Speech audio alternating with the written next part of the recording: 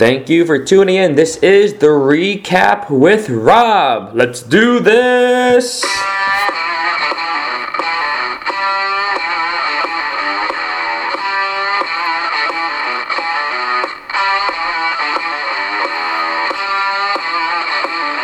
This is a segment off of the Popcorn and Pop Culture Podcast. My name is Robert Ang. I'm your host for this episode.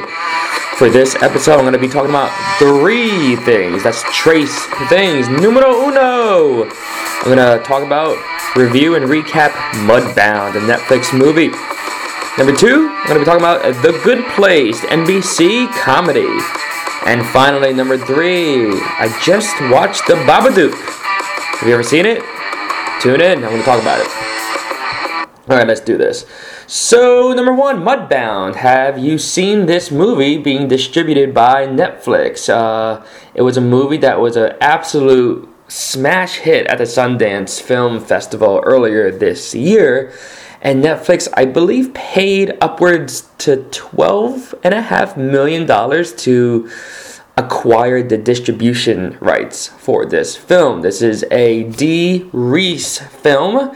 She adapted this film from a Hillary Jordan novel about 2 families living in the 1940s during and after the World War II in southern Mississippi. Alright, this is a good film. I'm just going to say it right here. Good film. I'm not going to spoil it, so if you haven't seen it, don't worry. I'm not going to say anything that gives away the ending or any big plot points, but this is a really, really solid film. There are moments of violence. There are moments that are very difficult to watch. So, just bear that in mind if you're a person that, doesn't particularly enjoy that sort of thing. It might not be exactly for you, or you just might not enjoy it as much as others. But I want to just say it's an important film to watch. It's really, really important. Obviously, the main theme of this film is racism. And it's racism in the 1940s, South America. Well, not South America, but Southern America, United States.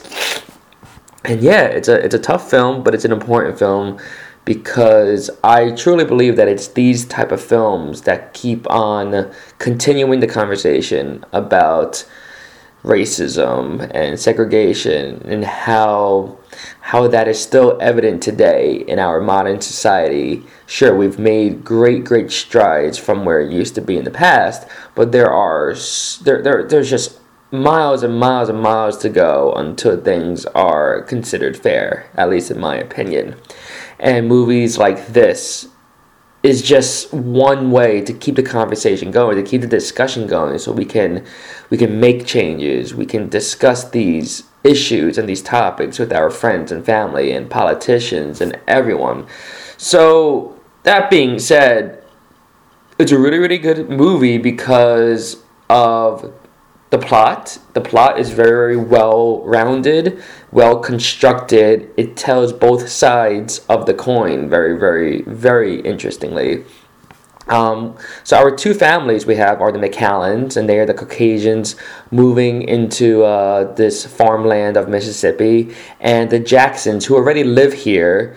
They have been living here for generations, and Hap Jackson is the tenant farmer that is, working on the land with his family, with his wife, and they're just making a living for themselves, and they know the ins and outs of farming in the land because they've been here for a while. You have the McCallans that just move in because, they want to start a life here. Excuse me. Henry McCallan is the main character, at least the father figure here, played by Jason Clarke. And for whatever reason, I don't remember, his dream is to own farmland and to basically, be a farmer. So he moves his wife, Laura, played by the wonderful Carey Mulligan, to this land. And it's not exactly as dreamy as he imagined. And he really does depend on the Jacksons for a lot of things. But there's also a subplot line that plays to probably be the most important, rising actions throughout this film is how Henry's brother Jamie and Hap Jackson's son Ronzel, they both go to fight off into they both fight in World War II. Separately, of course, they don't know each other. Jamie becomes a flight captain while Ronzel is a sergeant, and things are different. Things are different overseas. Things are different in war.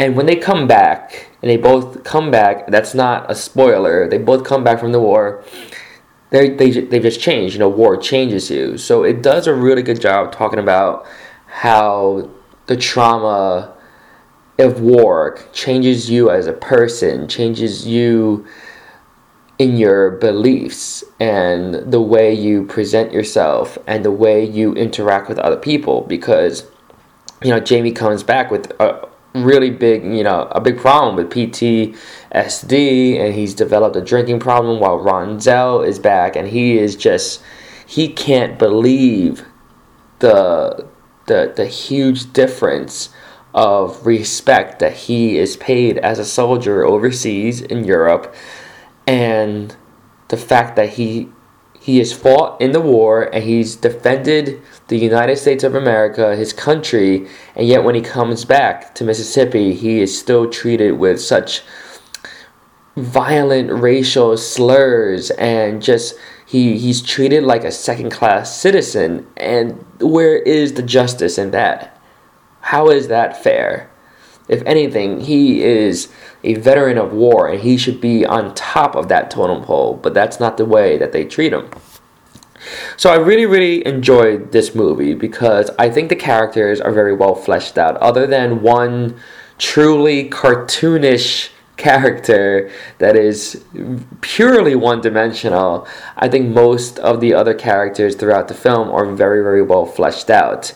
And you don't exactly, other than that one character, you feel for almost all of them at different moments throughout the film. You also get angry at practically all of them in different moments of the film. And I think that's really important because these are very human traits. You're never going to be perfect and you're never going to be one-sided. You're always going to have your motivations and inspirations to do or say certain things.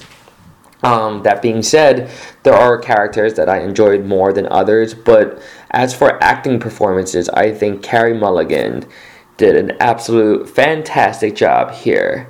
I remember her from An Education, and even movies like, Never Let Me Go. But here, Carey Mulligan as Laura, the wife, the mother of the two children, the two daughters, living with, a very difficult husband, and she is so pure and good-hearted, and she's just like living in the wrong era, in the wrong area. It's like she's good, and she respects people for being human, but she lives with Henry, who isn't exactly a racist, but what this movie does truly, it truly captures this very, very well, is the subtle way you can be racist. And the way that Henry treats the Jacksons, he treats them fairly. He treats them with respect.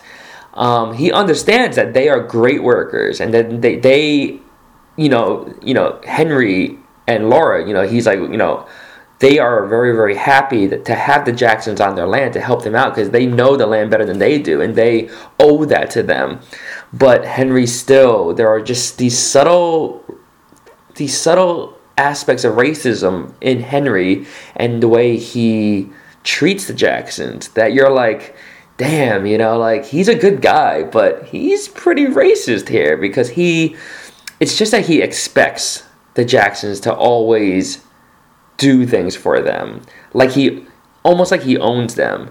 And slavery is abolished. There's no more slavery here, but the Jacksons are, and especially Hap, they're still treated like they have to do whatever the white folk tell them to do.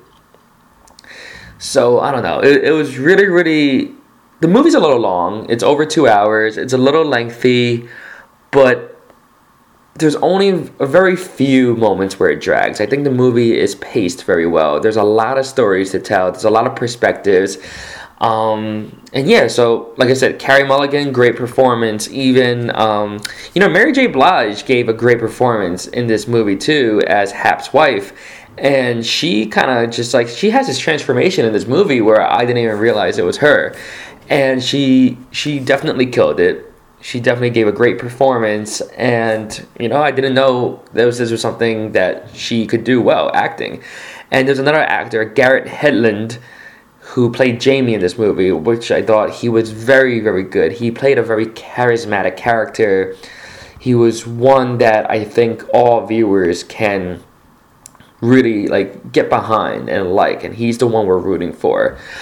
But overall, Mudbound is a great movie. I recommend this highly to everyone. Like I said, it's going to be, there are some difficult scenes, and there's going to be places where, you might cover your eyes a bit. There are some really, really violent actions throughout the film, but rightfully so. 12 Years a Slave was a movie that tackled upon lots of these type of issues as well. It ended up winning the Oscar for Best Picture, so everyone is kind of throwing those comparisons into place. And I would say Mudbound isn't too far from being a Best Picture nomination. The only thing that I really feel like it's holding Mudbound back is that it was basically purchased by Netflix to distribute. And what Netflix does, they don't really do the whole Amazon Studios thing where they don't give a movie its rightful theatrical release.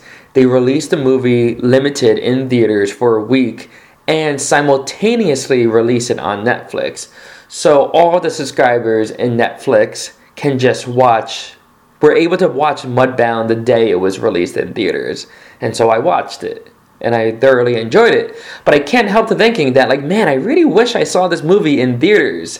But why would I go out and pay, $12, $13, $14 to watch this movie in theaters when I already pay for a subscription to Netflix and I have access to high definition video of the same exact movie? So, I don't know. Academy voters, I feel like Academy voters are going to be rigidly against the platform that Netflix is, showcasing their films. Even though Mudbound, in my opinion, is certainly an Academy Award worthy picture, I just don't know if it's going to get the attention. So we will see how that plays out as the award season goes forth. But thumbs up to Mudbound. I think I would give it, a 9 out of 10, maybe 8 3/4, 9 out of 10. It was really, really solid. Definitely a top 10 film that I've seen so far this year. So that's my recommendation. Next, I'm going to be talking about The Good Place. So if you haven't seen The Good Place or you're not caught up with it, it's during, excuse me, right now we're in the season 2 halfway hiatus mark. So if you're not caught up to the halfway mark of season 2, maybe, skip this part because I'm going to be discussing some major plot points that happened so far in season 2. And so... All right, that was enough time to press pause, right? The Good Place. I've expressed to everyone how much I love this show. I love this show. I love, Kristen Bell in this movie. In this show, because she is just always right on the money with everything that she does. And her interactions with Ted Danson are just spot on. And the show is truly, truly funny. And it's such a serialized comedy for a half hour, 21, 22 minutes without commercials. I didn't think a show like this was possible. And the big reveal at the end of season 1 still blows my mind. And it's still something that I think about to this day. I'm like, wow, I don't think I've seen a better season 1 finale than that. But it really did it raised questions. How are they going to do season 2? How are they going to top themselves? Are they going to try to trick us again with a major twist in the plot? Michael Schur and his writing team have done a marvelous job at crafting a season 2 which is it's so different from season 1, but it's so successful, and it still hits all the great points that make it a worthwhile show to watch. It's just, they kind of flipped it upside down, and I kind of knew going ahead. I'm like, how are they going to do season 2? And I was just thinking they have to make Michael's character one of the main characters in the show now, because it's almost like his undoing. He, as this, bad place architect, trying this trial version of, torture and hell for these 4 humans that just died. He failed, and he failed again, and he's failed hundreds of times. But he's doing this, and he's putting his own ass on the line because he's lying to Sean about how well his plan is going. And I like that, because finally the other people start to rebel against him, and he is now in a position that he has teamed with the 4 humans to fake that they're being tortured, but at the same time figure out a way that they can surpass everything.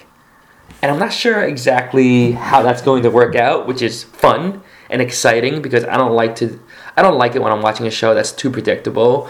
And miraculously, the show is still so incredibly funny. I'm going to say that this is one of the shows that, you can really just take a snapshot out of most scenes, and the attention to detail with its jokes on the show is incredible.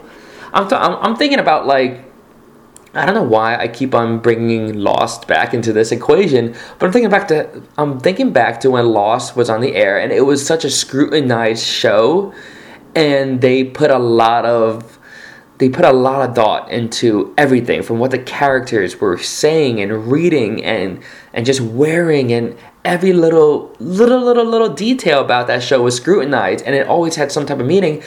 The Good Place does the exact same thing, but it does it in a humorous way, where, I mean, there's these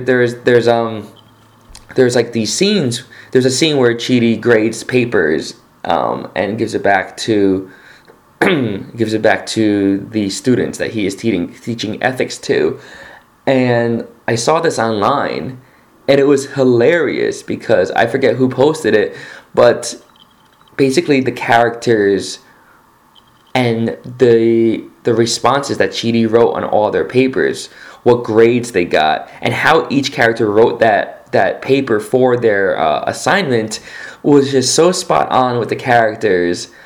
Again, just going above and beyond, paying attention, and just giving such crazy detail to these things blows my mind. Anyway, I'm getting way off track.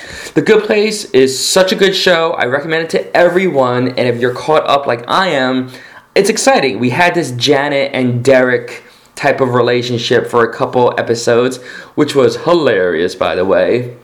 But now that Derek is done with, Janet is such a wild card character right now, because she is, like they said, the most evolved Janet ever, because she's been rebooted so many times. She is slowly turning human, which is crazy. And the idea of that is so fascinating, because in the same exact way, Michael is slowly becoming more human. He is a demon, Janet is a robot, and yet spending so much time and so many reboots with these 4 human characters, and the way that they interact with each other, Michael and Janet are becoming more human by every single day. And that is awesome if that is the series-long story arc that we're going to be venturing into. In addition to that, I really liked the bit towards the end of, the last episode before the hiatus, where Michael admits to Eleanor, and he's just like, listen, the whole point of me doing this torture to you guys was under my assumption that you would always give up when things got too tough, but you never stopped trying to become a better person. And of course, she, attributes that success to Chidi, and how he never was unwilling to try and change her into a better person, even though he's putting his ass on the line every single time. So just there's such great feelings from the show that just watching it, I feel like it's just making me a better human, you know? And at the same time, there are such laugh out loud jokes almost every single minute. It is by far one of my favorite shows on the air at this moment, and I cannot recommend the show enough. So I will go into that a little bit later on. I'm going to take a short break right now, and then I'm going to come back and talk about the movie that I just recently watched, which was The Babadook.